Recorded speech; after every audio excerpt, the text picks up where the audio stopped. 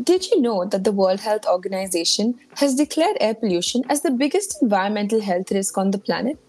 It's pretty shocking to think about, but they've attributed a staggering 7 million deaths worldwide to air pollution. Now that's a huge number.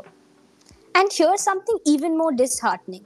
Recent studies have revealed that India ranks the highest in number of deaths caused by chronic respiratory diseases. And when we talk about the worst cities in terms of air pollution, India unfortunately takes the lead again. Can you believe that out of the 20 cities worldwide with the most polluted air, a whopping 13 of them are in India, with Delhi being the worst ranked city? But what are the governments and businesses doing about this problem? And where are we as a country headed in our fight for clean air? It's not just about pointing the problems. We need concrete solutions. Well, if these are some of the questions keeping you up at night, you're in luck because we, the team at Capoxide, are geared to take you up on a month-long deep dive into all things air pollution. Stay tuned to learn more.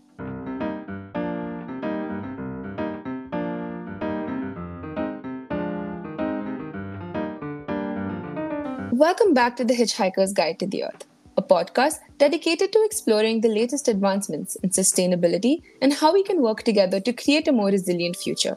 I'm Namrata. And I'm Prabhu, your new podcast host. As a passionate advocate for thought-provoking conversations, I'm really excited to join Radhika, Namrata, and Madhura on this exciting journey. And we're thrilled to announce season 2 of our podcast, where we will spend 1 month each exploring sustainability themes in detail. Our first theme for this season is called Beyond the Haze, a 4-part series on air pollution, where over the course of the next month, we will bring in opinions of experts working in the field of air pollution across various stages and scales. Solving a problem as large as air pollution is not just the responsibility of one party, but a collective efforts. So brace yourself for an exciting set of conversations this month with people working at the stage of monitoring the quality of air, startups working towards combating air pollution, new technological innovations in the space, and much more. In today's episode, we wanted to lay down some basics of this invisible killer. What is air pollution? What particles constitute pollutants? Where do these pollutants emerge from? And what is the way forward? So let's jump right in. What exactly is air pollution? Simply put, it refers to the presence of harmful substances in the air we breathe, which can have detrimental effects on both humans and the ecosystem. The WHO defines it as the contamination of the indoor or outdoor environment by any chemical, physical, or biological agent that modifies the natural characteristics of the atmosphere. These chemical, physical, or biological agents are what one would call pollutants. There are several such pollutants in the air. The most harmful ones being particulate matter, carbon monoxide, carbon dioxide, ozone, nitrogen dioxide, and sulfur dioxide. These pollutants enter the air through many sources but may persist for a very long time. One of the major contributors is the burning of fossil fuels. Burning coal, oil, and natural gas for electricity and transportation releases pollutants like carbon dioxide, sulfur dioxide, and nitrogen dioxide into the atmosphere. These not only contribute to global warming, but also contribute to the formation of smog and persist in the air for a very long time. Another significant source of air pollution is industrial emissions. Industrial processes such as manufacturing, construction, and chemical production releases a variety of pollutants, including volatile organic compounds, heavy metals, and particulate matter. But it's not just the industrial sector that contributes to air pollution. Our daily activities play a huge role as well. The exhaust from vehicles, both gasoline and diesel powered, releases pollutants like carbon monoxide, nitrogen oxide, and particulate matter into the air. The increased number of vehicles on the road has resulted in higher levels of pollution in urban areas over the years. Agriculture is also a significant contributor to air pollution. The use of certain fertilizers and pesticides can release harmful chemicals into the air. Additionally, agricultural practices such as burning crop residues and livestock emissions, particularly from cows, contribute to air pollution. Every year during the winter months, we hear of the infamous Delhi smog, a huge contributor for which is the agricultural stubble burning practices in Punjab and Haryana. It's important to note that air pollution doesn't just affect the outdoor environment. Indoor air pollution is also a huge concern. Common sources for this include cooking and heating with biomass fuels, smoking, and using certain household products and chemicals. Poor ventilation can exacerbate this problem, leading to a buildup of pollutants indoors. Have you heard of the sick building syndrome? It is a condition that is thought to be caused by being in a building or an enclosed space, usually attributed to air pollution. Symptoms of this condition are throat infection, dizziness, fatigue, headaches, nausea, and more. So, what are the consequences of air pollution? The impacts are far reaching and affect both our health and the environment. Prolonged exposure to air pollution has been linked to respiratory diseases like asthma, chronic obstructive pulmonary disease, and can also worsen existing conditions and increase the risk of heart disease, stroke, and lung cancer. On an environmental level, air pollution contributes to the degradation of ecosystems and harms wildlife. It can lead to acid rain, which damages forests, lakes, and rivers. Pollutants can also settle on soil and water bodies, affecting the health of plants and animals. Of all pollutants discussed, perhaps the most dangerous of them all is particulate matter. These are solid to liquid droplets originating from various sources that pollute ambient air. Major constituents of this particulate matter are acids, ammonia, sodium chloride, black carbon, water, and mineral dust. This particulate matter is classified based on the size of coarseness of the particle. Particles less than 100 micrometers are called suspended particulate matter or total suspended matter. Particles less than 10 micrometers are called PM10, and those less than 2.5 micrometers are called PM2.5. It's important to note that the health impact of particulate matter increases as the size of the particle decreases. So, PM2.5, due to having the smallest size, has the worst health impact. This is followed by PM10 and then by suspended particulate matter. Now, just to help put the size of these particles into context, think of a strand of human hair. Its thickness ranges from around 50 to 70 micrometers, or a grain of fine sand on a beach that has a thickness of about 90 micrometers. Some of these particulate matter is almost 36 times smaller than a grain of sand, and so completely invisible to the naked eye. Hence, also called the invisible killer. Because these are so small in size, they can easily penetrate deep into our lungs and cause cardiovascular and respiratory diseases, as well as long-term diseases like diabetes. Once pollutants enter the air, they get influenced by geographical factors as well. Sunshine, for example, makes some of these particles undergo chemical reactions and produces smog.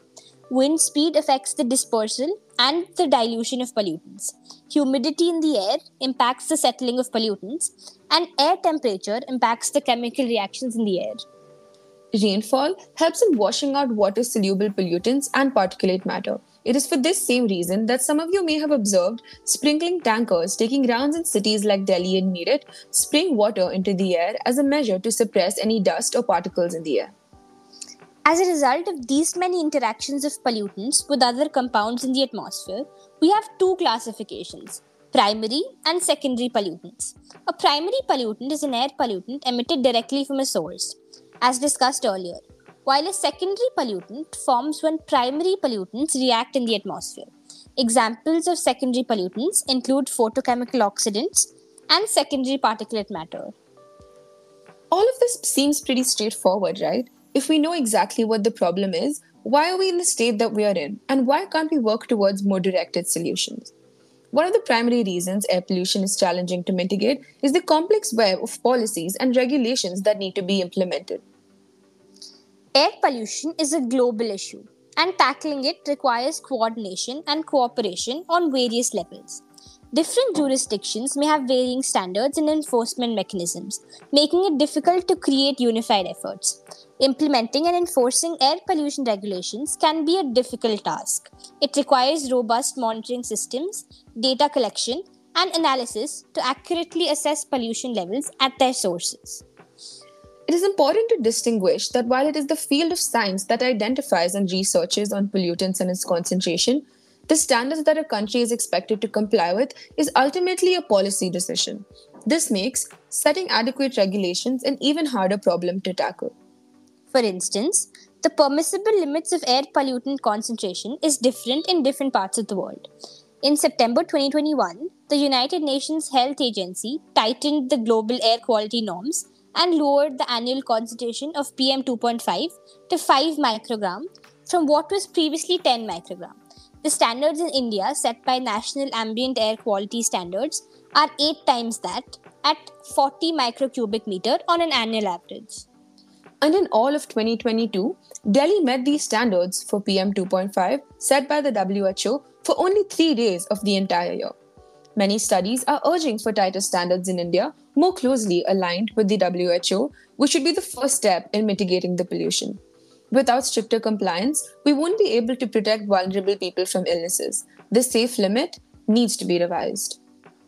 Another important aspect is effectively monitoring the concentration of particulate matter in the air. Since these are invisible to the naked eye, accurately measuring pollution is critical to find solutions. And so, air pollution is measured in a few ways and by different bodies in the country. One of these is Beta Attenuation Monitor, also known as a reference monitor.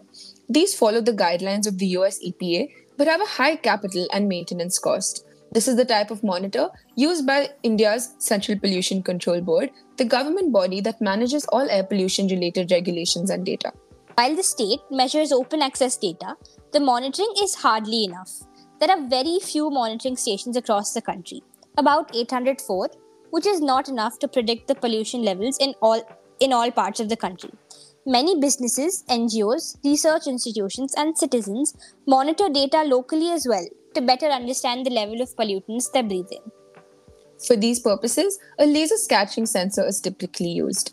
These are low-cost sensors that use a light scattering mechanism to predict particulate matter values.